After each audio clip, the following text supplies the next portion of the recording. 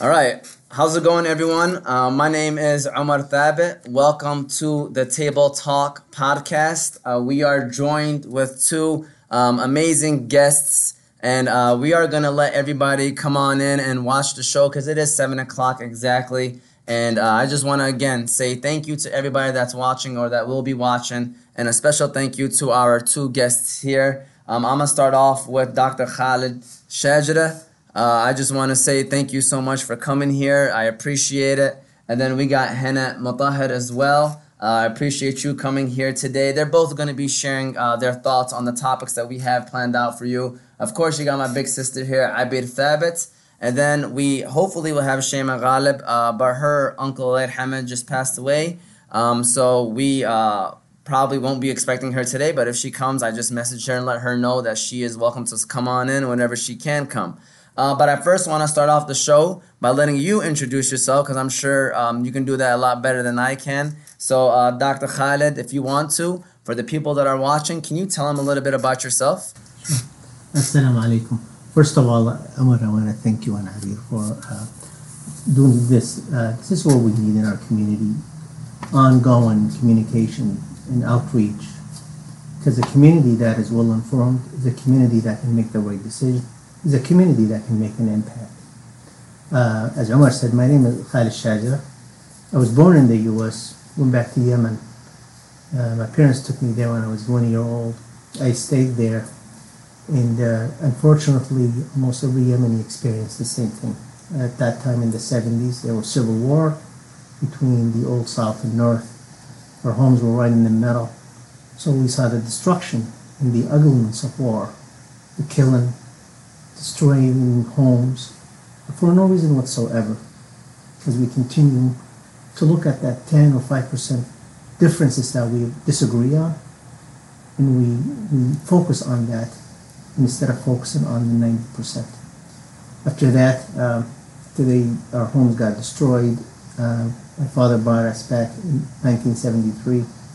Been in the U.S. since then. Never went back to Yemen until 1998. And it was the best experience of my life because I was able to travel from Sana'a to Taiz, to Eb, to Sa'da, to Aden. No border lines, no checkpoints. And I felt at home. And after that trip, I continued to go back. Whether it's with USA, whether it's through the Arab Chamber of Commerce, sponsoring different programs for the Yemeni people. Because we owe it to them. We are so much different than a lot of different nationalities because Islamically it says that the Prophet taught us that when part of your body feels the ache, the entire body feels it. So we cannot turn our back on our own people. And at the same time, I was taught by my father that your neighbors are not going to be the solution for you. You got to focus on your own household, make sure you're doing the right thing. If you do that, then you become a good citizen, you become a good neighbor, you become an asset to your community, and that's what we're trying to do. Came back to Shannon, Pennsylvania, lived there for about 5 years while my father was working, moved here in 1978, finished my high school at Fordson High School, and continued with my education. I'm a proud father of 6. They range the age from 11 to 37. I am happy to tell you that I'm also a grandfather. But again, it's hard to celebrate life.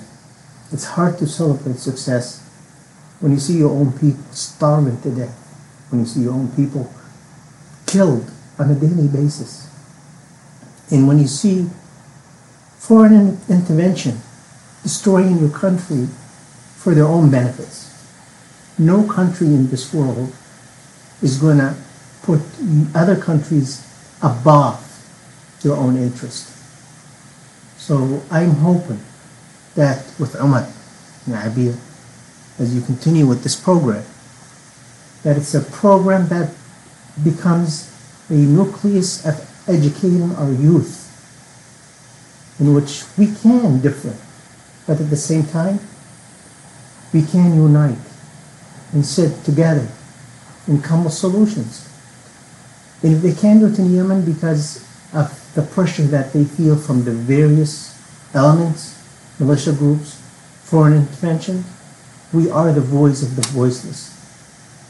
We should be the foundation in the U.S., the youth movement of the Yemeni Americans, who will say enough is enough and come with a solution by putting enough pressure on the current administration, and the Congress, and the senators. They owe it to us. We are very active when it comes to election. They come to us on election day, on election time. They have to reciprocate. They will not reciprocate if we do not unite and go to them as one unit, as one force. Right now they're using this fuse. One group goes to them and says, stop the war. Another group says, no, open the airport. Another group says, no, increase humanitarian aid. What you guys don't realize, we're all looking for the same thing. The destination is the same location. You may be taking a different route. You may want to fly to get there. You may want to take a car. You may want to take a boat. But our goal is the same. So why not unite toward that goal? And push our local representatives to come up with a resolution. We have enough people in New York, in California, not only Yemen Americans, but Arab Americans, that feel the same pain that we feel. That we can force them to come up with a resolution. Enough is enough. If the screaming of that mom that says, where's my son? If that doesn't do anything to you, it's like, do you have a heart that to feel? Do you have eyes to see the pain? Do you have the ability to hear the agony? If you don't, then you need to question yourself. Sometimes it gets emotional because we see it. We see it with our families. We see it with people that we grew up with. So, Omar and Abir, I want to thank you for doing this. And I hope that this gets shared to as many people as possible. So when we walk away, before you do anything, you have to find out, what do I want the result to be? The result is we must unify. We must look at the voice of reason and helping our own people. Because no one else will help us if we're not willing to help ourselves. That's true. Dr. Khaled, that was beautiful. Thank you for that great introduction. And now I'm going to move it on to you, Henna. If you want to introduce yourself, and go ahead, the mic is on you. First of all, thank you guys for having me here. I really appreciate it. And like you said, this is an awesome opportunity, especially to raise awareness for certain things, especially coming to talk about Yemen and everything like that. But my name is Henna. I'm a first-year master's student at the University of Michigan in the School of Kinesiology. I also am a content creator. I use, social media, TikTok. I used to be on YouTube, not so much anymore, but I try to basically represent Yemeni women, and I just try to do the best I can to basically put our culture on. Definitely. You did a great job on it. Thank you. Yes, you did. Definitely. And then my wife chimes in and says, go blue. So she wanted to make sure that she puts that out there. She's also a U of M grad. And then we got my sister Abir here. The conversation basically, for those that don't know, is going to be about the situation with Abd Malik and just everything that's happening in Yemen. So, do you want something to say and prepare for right quick, just for the people that are watching, and any thoughts you want to share? Yeah. So you guys probably know who I am. I already did my introduction during the last show. My name is Abir Thabit. I've been to Yemen 3 times. Our dad, Allah yarhamah, loved Yemen.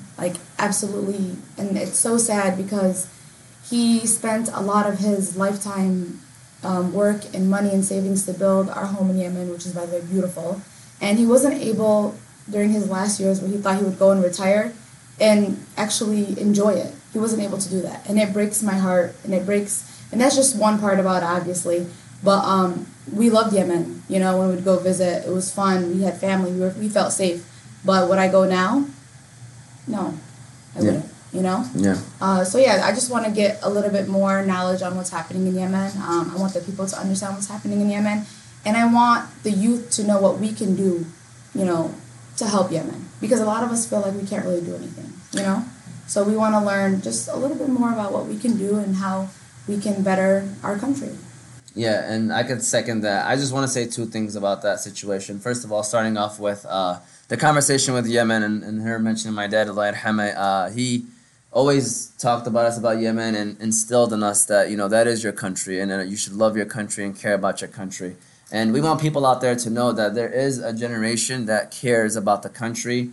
We do, we sincerely do, and we want to help as best as way we can so that we can make sure we bridge that gap between the first generation that came into America and the second and third generation of people. So that's why people like Dr. Khalid here is very important, because you do help us in that cause by educating us, because that's what the answer is being educated. That's the first step.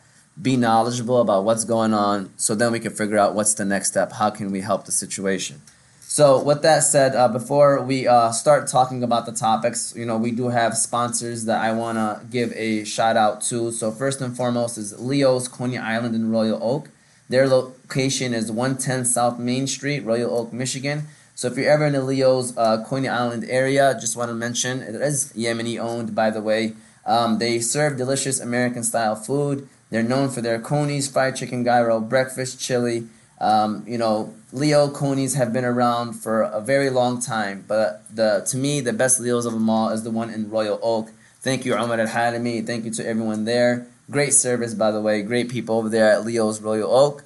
And so I'm going to start off with you now, Dr. Khalid. And the first question that I want to know, because I'm sure you're very educated on the topic, is what exactly happened with the Abd Malik, and I want to make sure I say his last name, El-Sanabani situation. And can you, for someone that may have never heard about it, can you break it down from the beginning and now where we're at right now?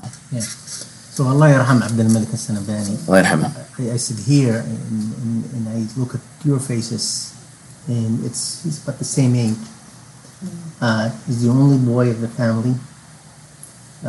He came, from our understanding, when he was about 15, 14, 16 years old. I don't know if you were able to follow or look at his Facebook page. It's actually still on under Abd al-Malik al-Sanabani in Arabic. And when you watch him, it's like you're watching a teenager growing in the U.S. It's a smile on his face. It's a celebration of life. He's talking about things he wants to do. And the one video that caught my eye was he's pleading with his followers, please comment, I'm going to do a Facebook page, even wherever I am, and please comment, be nice, say something nice to me. That's the kind of person, there's no bitterness, there's no hate, there's no ideology impacting him, and then he was so excited about going to Yemen that he actually recorded this. Yeah, I've seen some of his vlogs. Yeah. And he's recording, when he got to United Arab Emirates and with his face mask, and then he's saying, my Yemeni brothers, Haluli Zuwa, make a spot for me. He's giving me this one. For the gathering, because he knows that our tradition is that when you've been gone that much. Now, some people say 8 years, 7 years, that's not too long. But you have to remember, when you're in your 20s, 7, 8 years is a long time. It's almost half of your life. Mm-hmm. Okay. And tragedy is that, you get different stories. But the end result is, he got to Aden. And from what we have seen, because there's been pictures all over, people start taking pictures of Abd al-Malik as he arrived in the airport. Yeah, I seen that. Yes. Pictures of his pockets, that, this guy is loaded, he's got money. Pictures of even poor kid, Allah yarhamah. He's carrying a bag and it happens to be green from the outside. So they're like, this guy's a Houthi. So they've been following him. Yeah, and so they've been following him. Mm-hmm. And what happened is, fortunately, because our government, the Yemeni government, and the people that are in the decision-making positions, they have left Yemen to be where it's at. That is, it's divided. So you have an Aden controlled by what they call the separatists. They call them as al-Intigaliyin. These are people who are from the south, and they want to be separated. They felt or they feel that the unity didn't do them any justice, and that people from the north came and just took all the resources, took away positions from them, because unity was something that was agreed on from both sides in 1990. But then in 1994, the war erupted, and the South ended up losing that. So, to be fair, I'm from the North, okay? But I don't believe that our brothers in the North were fair after the war, because they took away a lot of the positions from the people in the South. Now, they say, well, this was a war, and how could you trust someone to be still in the military if you just had a war with him? So they try to justify that. But still, the land, and there were things that they're just not just. The problem is, injustice didn't just happen in South Yemen. There's injustice throughout the country. Yeah. And unfortunately, it's the powerful, the one who's well connected, tribe-wise, are the ones that end up taking what they want. Yeah. I was going to ask you, are the leading positions, are they, because of who they know, or is it their qualification? And most of the time it's who they know. Yeah. Unfortunately, I wish it was based on qualifications. Yemen is made up of different political parties, okay? And I know a lot of people, especially those ones who are affiliated with political parties, are going to disagree with me. That's okay. It's okay to disagree. But their loyalty is to the party, okay? In the way some of these people are so obligated to their political party that they cannot do anything wrong. And we know that nobody's perfect. We all make mistakes. We all say, I wish I didn't do that, or I wish I didn't say that, But in their mind, the way they corrupt them is that you become part of this party and that you have to obey and follow, and we cannot do anything wrong. So, first of all, whoever is the one that is the most loyal is the one, in most cases, that gets the highest position. Okay? Which equals the highest pay, probably. Highest pay, yep. And that's one aspect of it. But right now where Yemen is, because it's really controlled by foreigners, okay? You've got the Gulf states, you've got Iran, you've got the US, you've got so many different players. And each group is looking for who's going to give me the most so I can guarantee my existence. Okay? And whether it's money, whether it's military. So separatists in the south, they became loyal to the United Arab Emirates. Because the United Arab Emirates, they have their own goals. They want the resources of South Yemen. They do not want Aden Port, which used to be historically one of the best in the world back in the 20s and 40s and 50s. And that's why the British hang around so much in South Yemen. Because it was a gateway to the world. Is that around Socotra? I'm sorry if I'm not. Yeah, so Socotra, but Aden is right by the Red Sea. Okay, so what happened there is that, and you can see now the history. Each of these countries, they came in not because they love the Yemeni people. Of course not. Yeah. Not because, they want to help these poor Yemeni people. It's like, what's in it for me? How much can I get out of this country? And who are the people I can get to follow me to accomplish my goals? So the United Arab Emirates pick the people from the south because they are in the south. The people in the south, the separatists, they love that because they felt like they've been orphaned. Because they always want separation, but no one will listen to them. And it's not in the interest of the West, the way they see it, or anyone to have more divisions in more countries to deal with. Okay? So, but the United Arab Emirates says, whoa, we got someone that they want to be separated, so we'll support them, and now we can own them. Now we can accomplish our goals through them. So that's one side. These are the people that control Aden. So when Abdul Malik arrived at the airport, they were already observing him. So as he left Aden in different checkpoints, the people, from our understanding what we saw, the people at the checkpoints already got all the information they need about him. His pictures, the green bag, the fact that... So I'm sorry this is a dumb question, but the green, what does that represent? You said...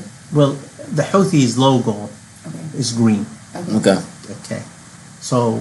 And so this all happened when he arrived. So he was not even there in Yemen for more than, I'm assuming, a day. Yeah, I mean, from our understanding, that he just arrived at the airport, and it's what's unfortunate is that our brothers in the South, what they went through, they're blaming every person from the North. Problem is, 99% of the people in the North were oppressed, just like them. Land and assets were taken away from them, just like them. So we're all in the same boat.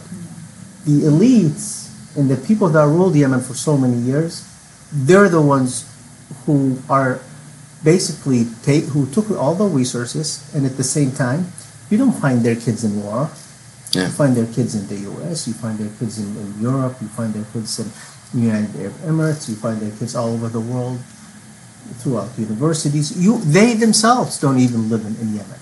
So, Shari'iyya, we say the legitimate government, and how did they get that name? When Ali Abdullah Saleh left, they said the vice president is going to be the president, and that the majority of the people voted for him to continue to be the president. But it was only temporary until they have an election. Now we're talking 2011. So to them, temporary is, we're going into our 11th year, that's temporary. Problem is, the guy doesn't have enough support to live even in Yemen. He's living at an airport, at a hotel in Riyadh, Saudi Arabia, with all of his ministers. So how could you live in a different country and lead, and how could you make the decision for that country when you're living under Saudi Arabia, who are telling you what to do about your country? That's one aspect of it. That's crazy. The other aspect is the Southerners, the separatists, they are owned by the United Arab Emirates, just like Abdul Bahadi and his group are owned by the Saudis. So there you see that their families, like most of them, where they live in the United Arab Emirates. And their kids are fine, and basically, like you said, how could you make decisions on your country when you're not even living there? And as an example, Hani bin Break is supposed to be that new vice president for the Southern movement when they do the government. But if you look at Twitter, I don't know if you changed it, and instead of having the people of Yemen or the flag, of even the separatist flag, he's got the picture of the leader of the United Arab Emirates. It's messed up, man. There's a lot of messed up things. And I guess if you want to finish off now with the Abdul Malik situation, basically, of what happened with him then. So basically, he got caught up at a checkpoint. He got caught up by the checkpoint, and like any young man, he tried to run away. He tried to escape. We've been hearing so many different stories. At the end of the day, 3 crimes were infected on the CNN. Number 1, they held him hostage. Number 2, they stole his money and asset. And number 3, they killed him. There's no if or but about that. Now, who was responsible? They know who is responsible because each checkpoint is manned by specific individuals. It's not like it was randomly done. Yeah. People came with a car, bunch of cars, picked them up, and nobody knows who it is. There's accountability. So the people that are manning this checkpoint, they report to someone who reports to someone. Now, we're not only asking for those people that did the crime, the people that supports them, the people that continue to encourage them, and the people that they reported to. And I want to make this very important. We're not doing this because Abdul Malik is from the north. If the same thing happened from a brother from the south, somewhere in the north, we are going to be as vocal as we are now. No Yemeni, no Arab, no Muslim, no human being deserves the right to die when all he's doing is he just cannot wait to be with his mom. His mom is in Yemen. His mom is in So Yemen. he visited Yemen to see his mom. To see his mom. That's all he was doing. And then so to finish Abdul Malik al-Sanabani, so they killed him. Then with social media these days, you can't hide a lot. You can't hide too many It's a things. blessing and curse at the same time. Yes, I agree. Yeah. I agree. So with that, they start showing pictures. Pictures. Wait a minute. Look when he arrived. Look what happened. Why are they taking pictures? So all this stuff coming out. And I gotta tell you though, to be fair, the brothers in South Yemen, most of them, 99.9% of them, are against this crime. And they're saying these criminals must be brought to justice. And it's the right thing. Okay. So I want to make it very clear. I'm against anyone from the north saying we should go and do the same thing to the people of the south. No. People of the south didn't do that. It's certain individuals who are criminals.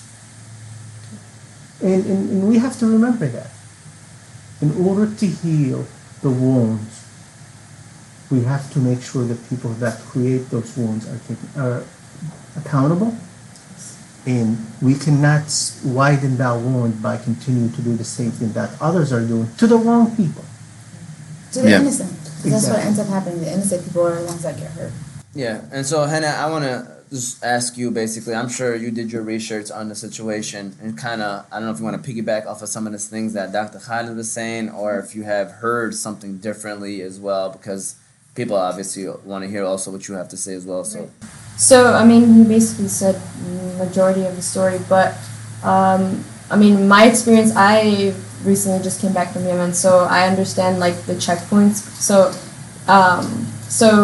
after he left Aden, right, he entered, so he wasn't really in Aden anymore, he entered another government called Najd, I believe that's how you say it, yeah. So, in the checkpoint in Tor al-Baha, that's where the checkpoint was, and like he said, they had already been like kind of tracking him and seeing like where he's been, and I mean like any American traveler, any tourist in general, would carry money on you. I mean, I don't know what the surprise is about that. I mean, a lot of people are saying this too, but I kind of agree with them. I don't really think they think he was a Houthi. They probably just like wanted to steal his money, rob him. I don't know, like.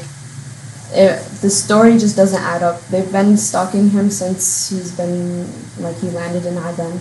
I mean, to be fair, no Houthi is gonna just be walking around the streets of South Yemen just like that, especially going around with a green bag. Like, they're not gonna flex like that. It's not normal, nor is it safe for them to do that.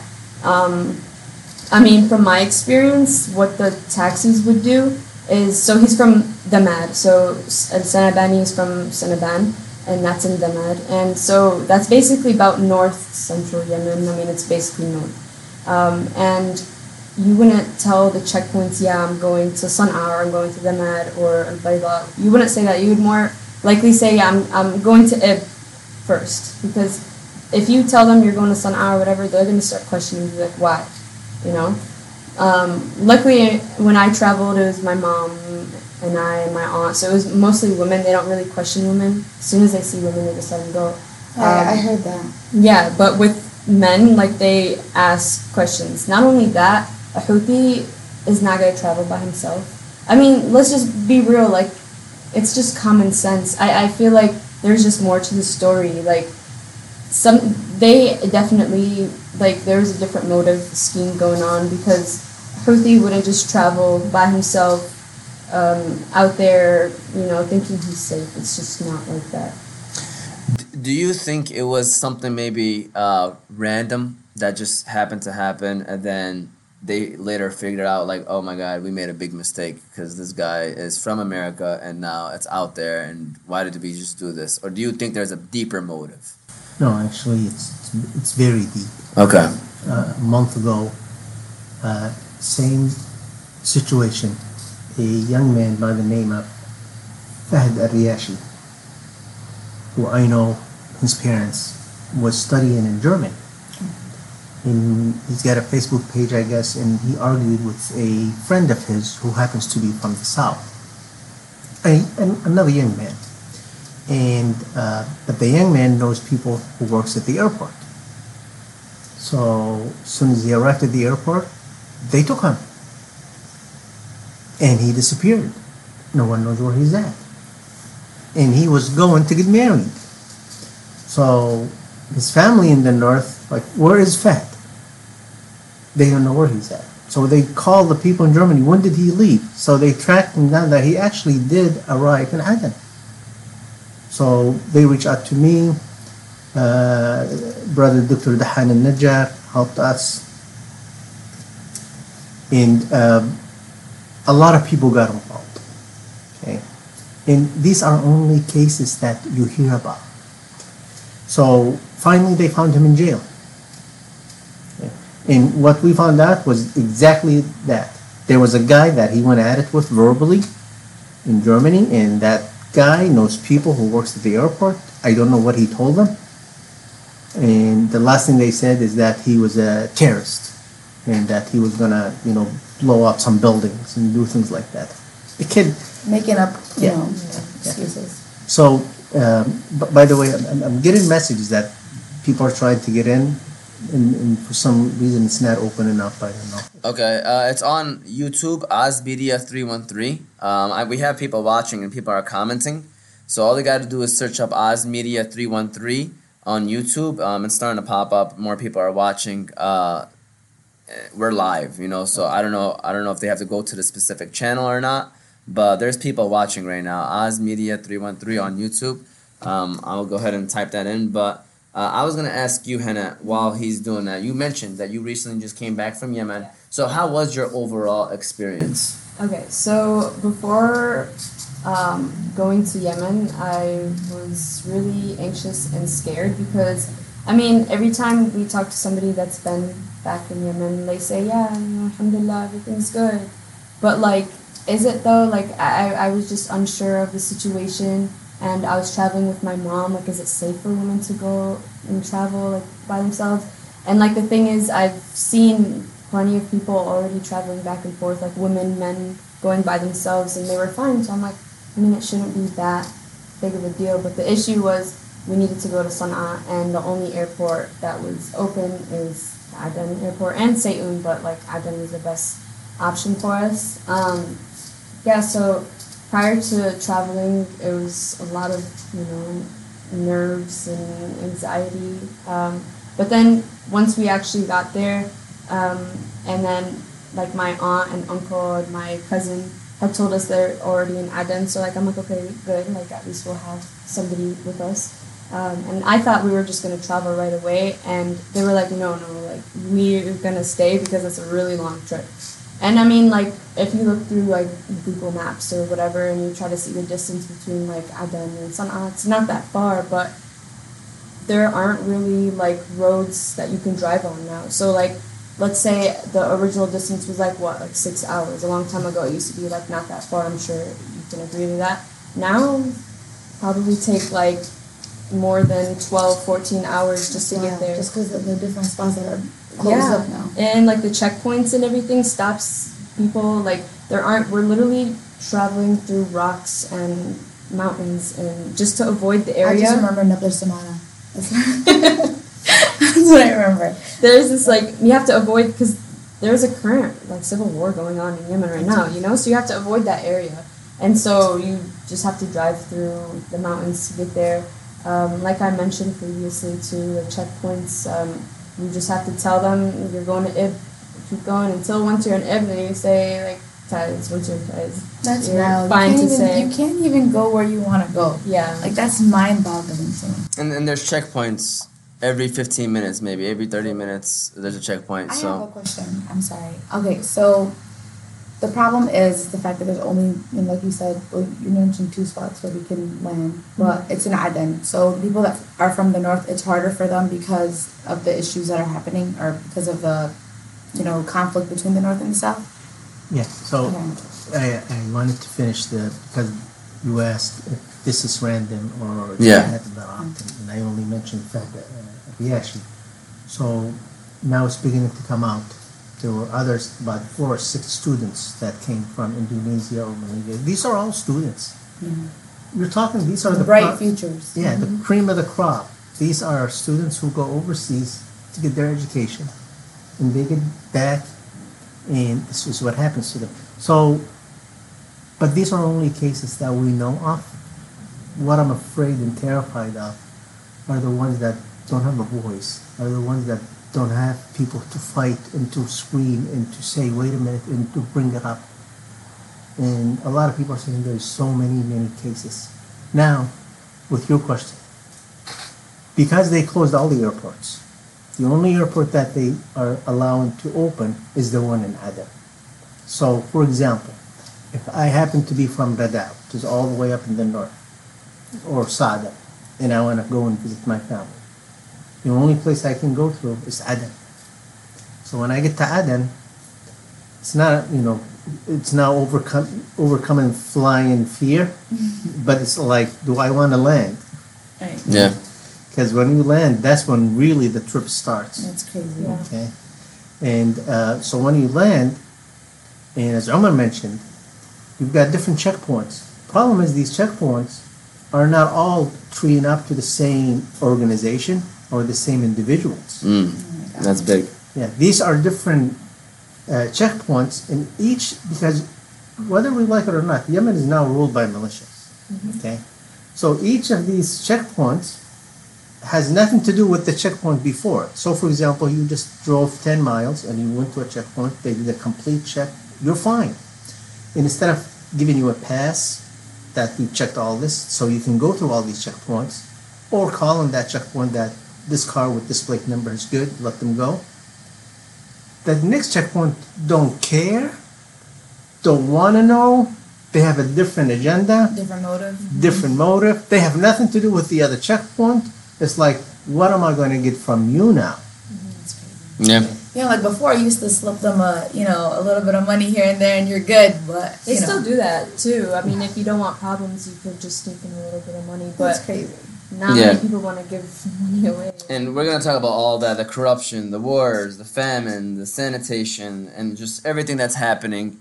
So kind of to wrap up the Abd al-Malik situation is what can be done, if anything, so something like this doesn't happen again with anybody that travels. Because when I hear this, it pretty much tells someone like me, and I'm sure somebody that's listening, kind of like a situation, even any ladies that are, educated and want to go back to their country and visit it. It's pretty much saying you shouldn't. I should not go back there. Why would I do that? I have a family. That's the last thing I want to deal with. So, you tell me, I guess, what can be done so this doesn't happen again. I guess bring comfort to people like myself or people that are listening. Yeah. So, throughout history, some crimes happen and it creates such a movement that it's the beginning of change. We saw that with what happened in Minnesota. Yep. Okay. So what we're asking, first of all, there's different things that are happening. Number one, we continue to support and pay for attorneys over there to bring these people to justice. There must be a message that is loud and clear that if you are a criminal and you committed a crime, you will pay for it. And if it means someone from all the way 5,000 miles away in Dearborn, Michigan, or in Hamtramck, Michigan, is going to follow up and pay the attorney fees, we will do that, and you will pay. That's number one. Number two, we are hoping that Abd al-Malik al-Sanabani becomes a point where the Yemeni youth said enough is enough, and gathered and put enough pressure, as I mentioned before, on their local representatives to make this a point. But at the same time, we want them to take ownership of Abd al-Malik al-Sanabani. Right now, Abd al-Malik al-Sanabani is dead. He does not have any brothers that will champion his cause. So we must be the ones that will champion his cause. By us championing his cause, Omar, we are championing the cause every Yemeni, past victim, present victim, and future victims. And if we do that, then we have accomplished what we need to do for Abd al-Malik al-Sanabani. No one throughout the country of Yemen has the right to kill another human being because he's got money, because he came from a foreign country, or because he does not believe every single thing that that person believes. We live in the U.S. where it's the law, the rule of law, not the rule of man.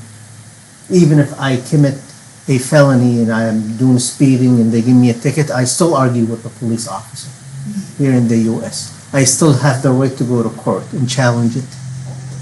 But I go to my own native country to see my parents, to see my relatives, that I go there and they kill me. And they continue to do it. They will continue to do it if we don't stand up and do things like this. What are your thoughts? What do you think can be done? What would make you feel comfortable about going back to Yemen, or people that you know that feel the same way? So I say open the Sana'a airport. I mean, I can't stress this enough. Nobody wants to travel like 12, 14, sometimes even like more, depending on how long they stop you at the checkpoints, just to get to Aden, just to travel or like get there or leave. It's just too much. And I think if they open the Sana'a airport, I think it'll be safer for people to travel, especially if they live in the north, especially for young men. I mean, women, like, we get away with a lot of things if they just, like I mentioned before, if they see women, they just let them go. But for younger men, opening the Sana'a airport is going to give them a little bit of protection if they live in the north. How about you, Abed? What do you think? What would make you comfortable? Because I know you just said earlier you wouldn't want to go back to Yemen anytime soon. So what would make you comfortable about going back to Yemen? Oh, I don't know. Yemen needs so much help. It needs so much help. It's scary because at the end of the day, if I wanted to go to Yemen, I would never go alone. I would have to go with one of my brothers. But I'm scared for my brothers. I'm scared for them to go through anything that is even close to death. So I guess opening the other airports, better leadership, like more. I want them to be able to come together and actually lead the country the right way and not let other outsiders lead the country. But obviously that's like far-fetched. But maybe because I see that we have so many smart Yemeni, Americans. Mm-hmm. And if there's a way that we can reach out to our country or we can try to help lead our country, but there's pride and there's history and then there's culture and there's so much greed and all of that together. But Yemen needs a lot of help, and we need to step up. Mm-hmm.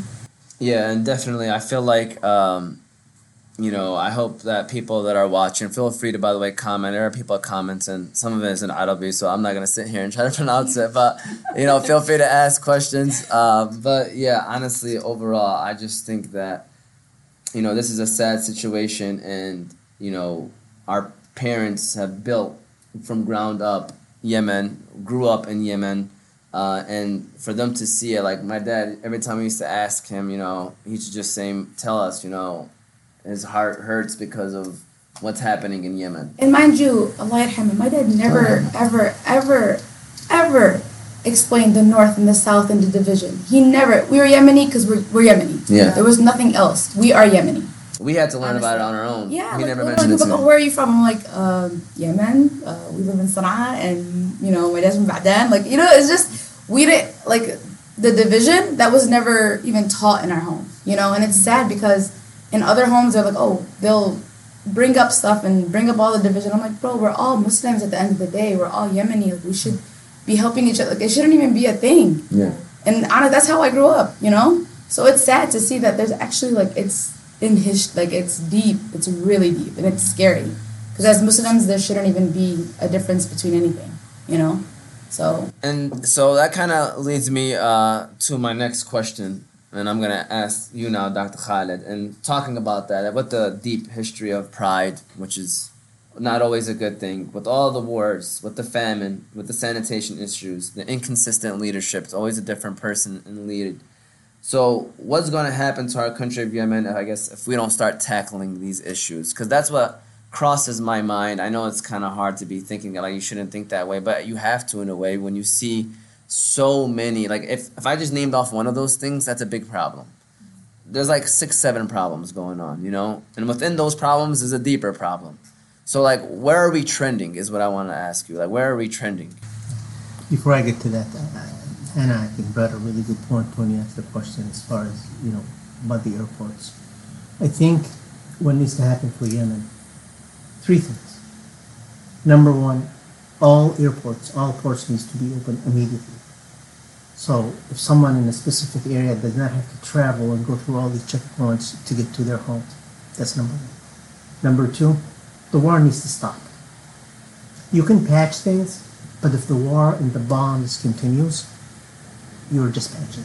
So I was gonna say, which war are we talking about? Because I feel like there's a couple of them happening right now in Yemen. the major war is really between the Houthis and those who are against the Houthis. Okay. Okay. And I say it, and a lot of people disagree with me. This is America. I'm not going to get killed, hopefully. It's a war between Saudi Arabia and Iran. And they're just using the Yemeni people as equipment. And they're using Yemen as a playground. Yep. Basically. Yep. So, to answer your question, this is the war. Number two, we need to lobby humanitarian aids. I'm not talking about building the country because the infrastructure and everything's already destroyed. I'm talking basic needs. For the first time in my life, people that I know that used to be well off, or what we call middle class, are now asking us, please send me money to buy food. Mm-hmm. These are people that used to help others. So right now, it's opening all the airports, all the ports, stopping the war, and humanitarian aids. After that, see, you gotta have peace first. And then we're asking the U.S., we're asking our government, because we know they have leverage over all these different players, to bring all these different parties into a table just like this. And to say, and we're hoping that these political parties in Yemen stop, always tying yourself up to these old timers who already have so much personal hate among them in their 60s and 70s. They are not the solution. If they were, we would not be in the position where we are at now. Mm-hmm. Start looking at the youth. Don't have the hate, the animosity, the big ego that wants only me or there is no other solution. And let those people come together. We cannot have peace and rule Yemen. No one side can rule Yemen. It must be a coalition, and you respect all different viewpoints, just like here. Leave it for the people of Yemen to elect who they want. And then, after that, we are asking for the West and the world to rebuild Yemen. From the infrastructure, from highways to bridges to water, so at least our next generation is not struggling. What we're afraid of now is that we are creating a generation of confrontation and violence. Mm-hmm. If you want something, you get it by force. If you want something, you kill someone and you get it. And if we continue in that circle, it's all downhill, and we have not seen nothing yet. Like savages. Yeah. Yeah. So Hannah, I'm gonna ask you, with all the things that are going on, from your viewpoint, where do you see Yemen, I guess, in the next 5-10 years, if we don't tackle these issues? Mm-hmm. So I've actually seen exactly what you said with my own eyes. I think if we don't kind of tackle what's going on now, unfortunately, I hate to say this, but our country will collapse. In every way possible. From it's kind of as weird as it sounds. What's going on in Yemen, as far as mental state, is kind of, or political state, is kind of like the same thing as America in a way, where the rich get richer and the poor get poorer, because they're over there, unfortunately, like you mentioned as well, people that used to be middle class are now asking us to donate and give them money. Just to pay for their water, electricity, food, whatever it may be. I mean, I think Yemenis have the best hospitality in the world. So whenever, for example, when I was there, one of the workers, if he wanted food, he would just come knock on the door and ask for food. food like is usually like anybody would be willing to help and give you food, you know. But as far as like having money to pay for your electricity, your water, and like all the other things, paying for your family, like that's where they're struggling with now. And I think if we don't like raise awareness, raise money, not just donating to like big organizations, but even donating to like people that are visiting or trustworthy, of course, or nearby, like individuals that are available in like neighborhoods and stuff like that, giving money to nearby neighbors and homeless people. I think that would be more effective, just because like they just need all the help, honestly. Before I pass on the question to you, because I've heard humanitarian aid from you and I've also heard the help, which I'm now going to move on to our next sponsor of the show, which is Give to Gain. Give to Gain is actually a non-profit organization that sponsors orphans in Yemen. 100% of all their donations goes to the less fortunate. They appreciate everyone that donates because this could not have been happening without any of us, that is. They want to make sure that they share that. We know the family who prefers not to be named. Very reliable people. So this is a great way. I love them for putting this together, and there's a guy that wanted to sponsor for me on the show, and he said let's use Give to Gain as the sponsorship just so we could raise awareness for Yemen. So if you want to Venmo, it's at Give to Gain. Zelle, the number is 313-445-8638, and then Cash App, the money symbol, Give to Gain. If anybody out there is watching, trusts me or my sister, we can vouch for the people that are giving. They constantly do great things in the community, and this just happens to be one of them. So I want to ask you now the same question. If things don't change in Yemen with all the stuff that's going on, where do you see it in the next 5, 10, 15 years down the line? I honestly see it, the population decreasing. Because of people leaving? People leaving, people dying, people not getting enough aid, support. I don't know, it's not a good look, honestly. I would love to be able to, visit Yemen and, have our kids see Yemen and, keep our traditions and keep our country alive, but at this rate, it's only getting worse. Mm-hmm. It's so scary because the last time I was in Yemen is in 2008 and everything was like amazing. Yeah, people say that was their good years. Yeah, it was, and in 2011, that's it.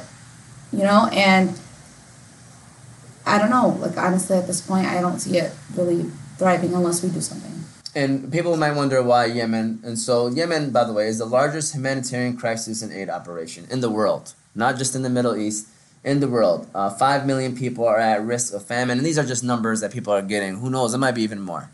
15 million people need water or sanitation support. So these are just a few facts that I've gathered together just off of Yemen. I'm sure you know some more things about Yemen and stuff like that. But going back to you now, Dr. Khalid, and kind of going back, I know you kind of talked about already what can people do. But if someone's watching and they say, okay, I want to help. They wake up tomorrow morning. What can they do tomorrow if they wanted to do something? Okay. So, first of all, I'm going to thank you. And as far as the non-for-profit organizations, I encourage everyone to give. I just don't want it to be like we just pass through it and not really understand the impact here. We get news where, first of all, what happens with war? Who gets killed? It's the men. What do they leave behind? Children. What we're finding out is that children, there's pride in Yemen. You would starve to death inside your house before you go out and beg. So what we're finding out in the past several years is that these orphans in these remote villages, they would wait until night and they would go through the garbage and pick up garbage to eat. I mean, that's how I want you to envision. I don't want, you just passing, saying, give to this organization. No, it's not just gift. It is our responsibility. No child in Yemen, no orphan in Yemen should wait until people go to sleep and they go through the garbage to see what they can eat. So think about that. Now, I'm going to ask the question of what can we do? There are many great organizations, and I don't want to name any because I may not name all of them. Yeah. There is a lot, Yeah. and I honestly, the past couple of years, you've seen so much. and it's it's nice, it's beautiful. So, and I'm always the servant for any Yemeni organization that want me to speak, to travel at my own expense, and I've done that, and I'm sure you guys will be willing to also. The goal here is that don't listen to those naysayers, because they will always be there. Your money doesn't go to the orphans. Your money, half of it's stolen. If you don't trust anyone, sometimes it's human nature. It's within us. Some people just don't trust. Don't use that as an excuse not to give. Okay? Reach out to your family members in that village. Because remember, every household is impacted. And if you don't want to give through any organization, please give. Send to your family members that you trust. And send it to them and say, please give it to the poor and the needy.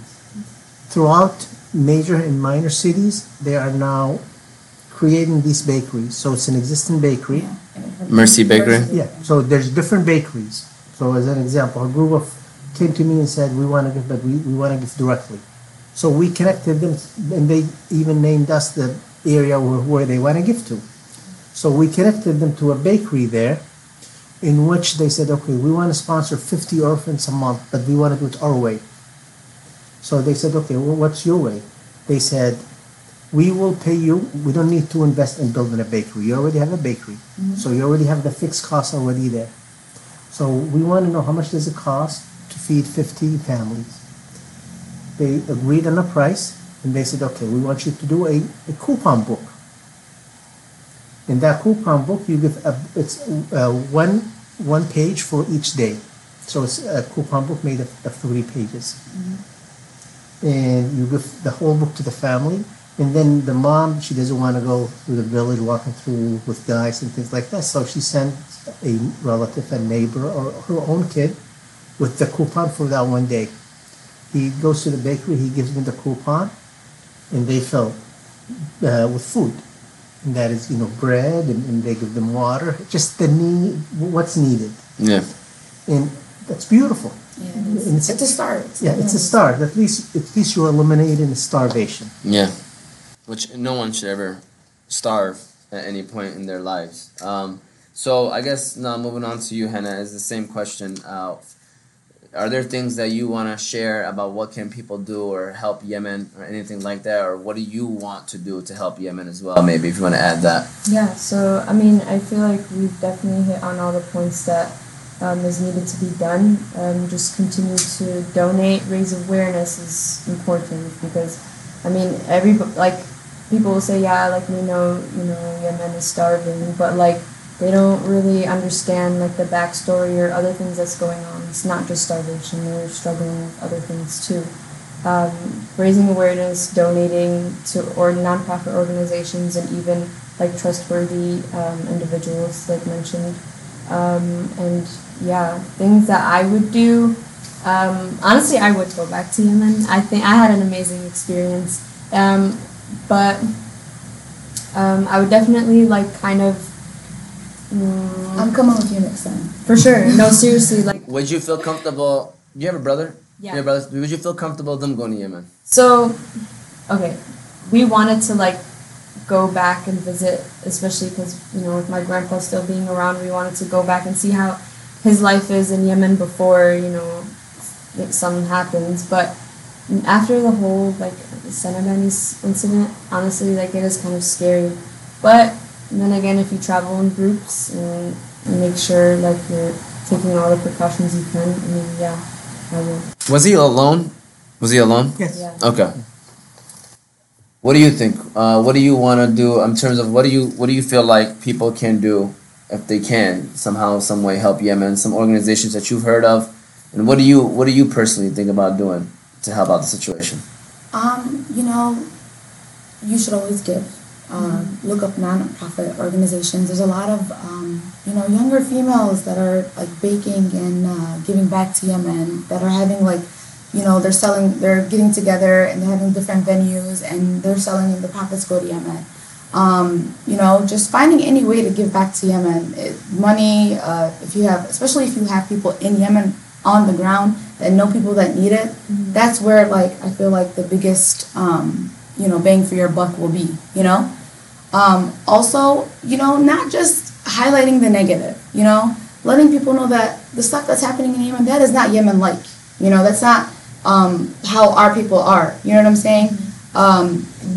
Just showing the positive part of Yemen, showing like how it really was and how we can get back to there, So just raising awareness, giving back to wherever you can give back, and just highlighting the positive and trying to let people understand that it was a beautiful country, and like changing the narrative. Basically. Yeah, basically. And I kind of want to add on to that because that's kind of what I did when I was in Yemen. So you guys need to check out her TikTok. Like, every story that she would post, it gave back so much memories. It was so nostalgic. Like I was like, oh my god, I remember when it's beautiful. I wanted to add to what you said. It's really important to like change the narrative and not just talk about the negative, but the positive too. So like I mentioned before, like prior to going to Yemen, I had a lot of anxiety, right?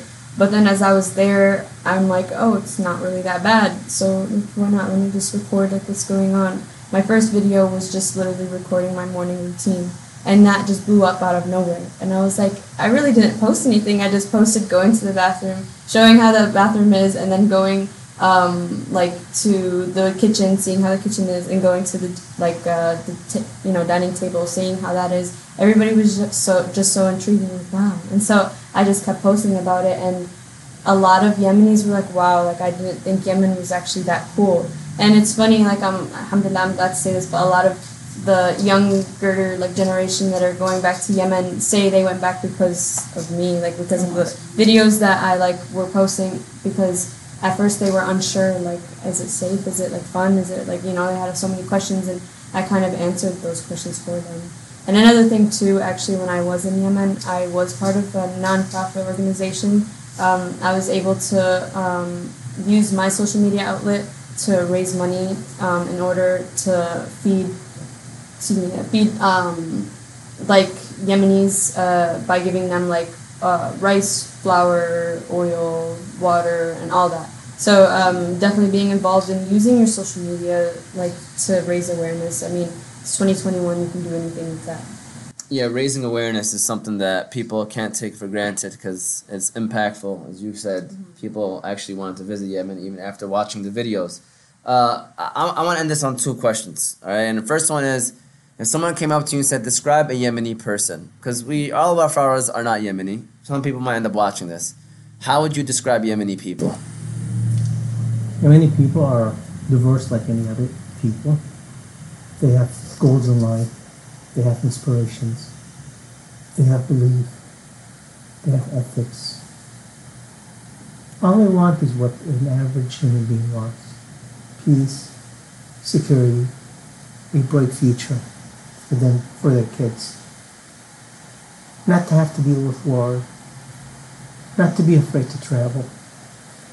Not to know when the next rocket is going to hit their home. For no reason whatsoever.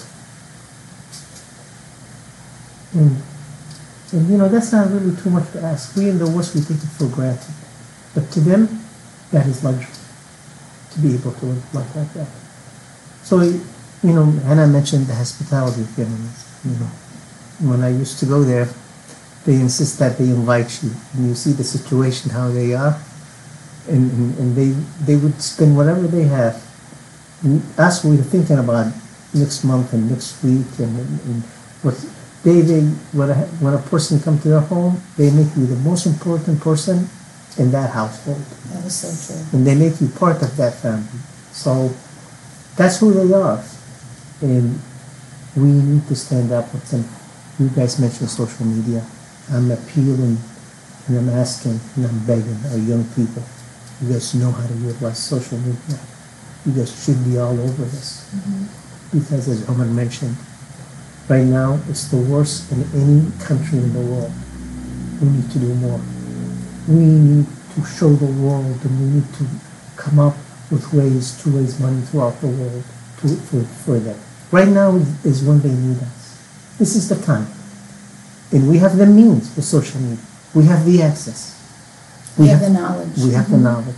We have the equipment. All it takes is your phone. That's it. And you have the time and you know it. Spend less time watching football Even though, I don't know how he feels about that. but just half hour a day and say, I know some of your students, they either have the money, but you have the ways and the means. And there are people who are looking for people to give to. They have the wealth, they have the money.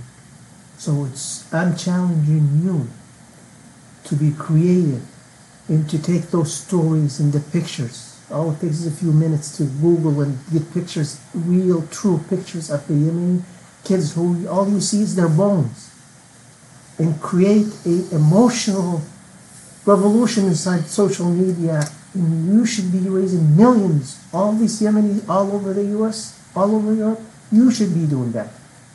It doesn't cost you anything. And if you ever need where to take it to, there is all kind of organization. As we mentioned, just Google charitable organizations in Yemen, and they come from all over. And if you don't know who, you have access to Omar, and I'll be more than happy to give them all the contact information. Thank you very much. Before we go on final word, just want to add on anything, description of a Yemeni person. We're gonna start with you, Hannah. I think he definitely tapped on everything that needs to be said. Also, when I think of Yemenis, we're funny. I mean, I don't know. I just feel like we're like hilarious. The most generous people out there, kind. They're just really good people, very selfless. And a lot of people like kind of judge Yemenis, especially because they just think about what's going on in our country, and they try to like project that on us like individuals, when in reality, like the political world is different than the individuals and the citizens of Yemen. Like we're just normal human beings with like normal, like everything you said, ethics, knowledge, all of that. But yeah. Want to add on to it? I just want to say, I think we're the underdogs of the Arab. Yes. Yeah. So, but hey, it's gonna be our time. I have really high hopes. Yeah. I really do. I do too. But I think it needs to start from here and then This go. specific table, No, or well, We kind of are. Yeah. Yeah, I really think because we are getting a lot of leadership and higher roles in the Yemeni, politicians or whatever. So hey, I feel like this might be our time. Enough is enough. So I don't know. To wrap it all up, in my opinion, I like to use the word, I feel like Yemeni people are special. I think that if we can use everything that we just mentioned and still find a way to smile, still find a way to wake up the next day and try to make it better for everyone else, I think that is some kind of special. There's a lot of people out there, they hear about all the things that are happening with Yemeni people, and they look at us and say, like, it looks like, you're still going about your day, and it's because we are triggered that way. We are ready to go, and I think that's the special thing about Yemeni people, is that we wake up the next day, say alhamdulillah for everything, and try to attack the day like there isn't anything happening, when we all know that all this stuff is in the back of our minds, no matter who it is. Omar, just one final fact. Rasulullah sallallahu alayhi wa sallam, al-iman yamani wal-hikmah yamani. Allah subhanahu wa ta'ala said, inna ma'al usri yusra. With every hardship, there's ease. So I don't want to end this in a negative way. I want to end it in a positive way. The fact that we have young people right here born in the U.S. taking ownership and saying we want to do something. We are going to be the solution, or part of the solution. We have now the biggest movements in education, in the youth, girls, boys running throughout hospitals, professionals, the criminal justice, pharmacists. Don't underestimate us. They gave me goosebumps. I'm sorry. And we are going to make a difference. And yes, it may start in this table. And there's thousands of tables throughout the world like this. And that's what we want to do. As long as we have a common goal, no child in Yemen should die or go to sleep hungry. That is our responsibility. Amen, inshallah. I was going to pass it on final word. He gave his final word. Hannah, you want to give your final word? Yeah, like you said, ending it off on a positive note. Just even though a lot of things are going on in Yemen, understanding that there will be ease in the end, and peace and happiness, inshallah. I mean, what's inspiring is that even with everything that they're going through, they still put a smile on their face. So it's very inspiring. You got a final word? You might think you're just one person, but you might be the person that they need. So don't underestimate what you can do. Don't underestimate what you're giving. It doesn't matter how much, or even if you're spreading the awareness, you're still doing something. So continue to do what you're doing, and if you haven't, start sharing, start giving, start helping. Thank you. This was an amazing conversation. I think this is a first of many, inshallah. If you're down to come back some other time and talk about it, because we can break down each problem in Yemen and have our own show about it. I feel like that's how deep it is. But this is the beginning, inshallah. We do wanted to have a conversation, but we also didn't want it to go too long to where people start to lose interest, because there's important information that's being shared here. But thank you, Hannah. I appreciate you for coming. Thank you, Dr. Khalid. I appreciate you for coming as well. Again, these shows are going to be put, of course, to Big Sis. Yeah, of course, you're always here. So thank you, Big Sis, though, for doing this as well. Thank you for bringing us all together. Yeah, for sure. And so, again, this is available on YouTube, Oz Media 313, and then you can later watch the show on Apple and Spotify podcasts if you want to just listen to it and don't want to watch it, even though you should watch it, because like he said, this is where we already brought brightness to this room ourselves with hopefully our knowledge and everything like that. Again, thank you so much for being a part of this. I appreciate it. Thank you for those that watched and commented, and also will eventually watch and hopefully share the video, post it, and raise awareness, and you never know what can come out of it.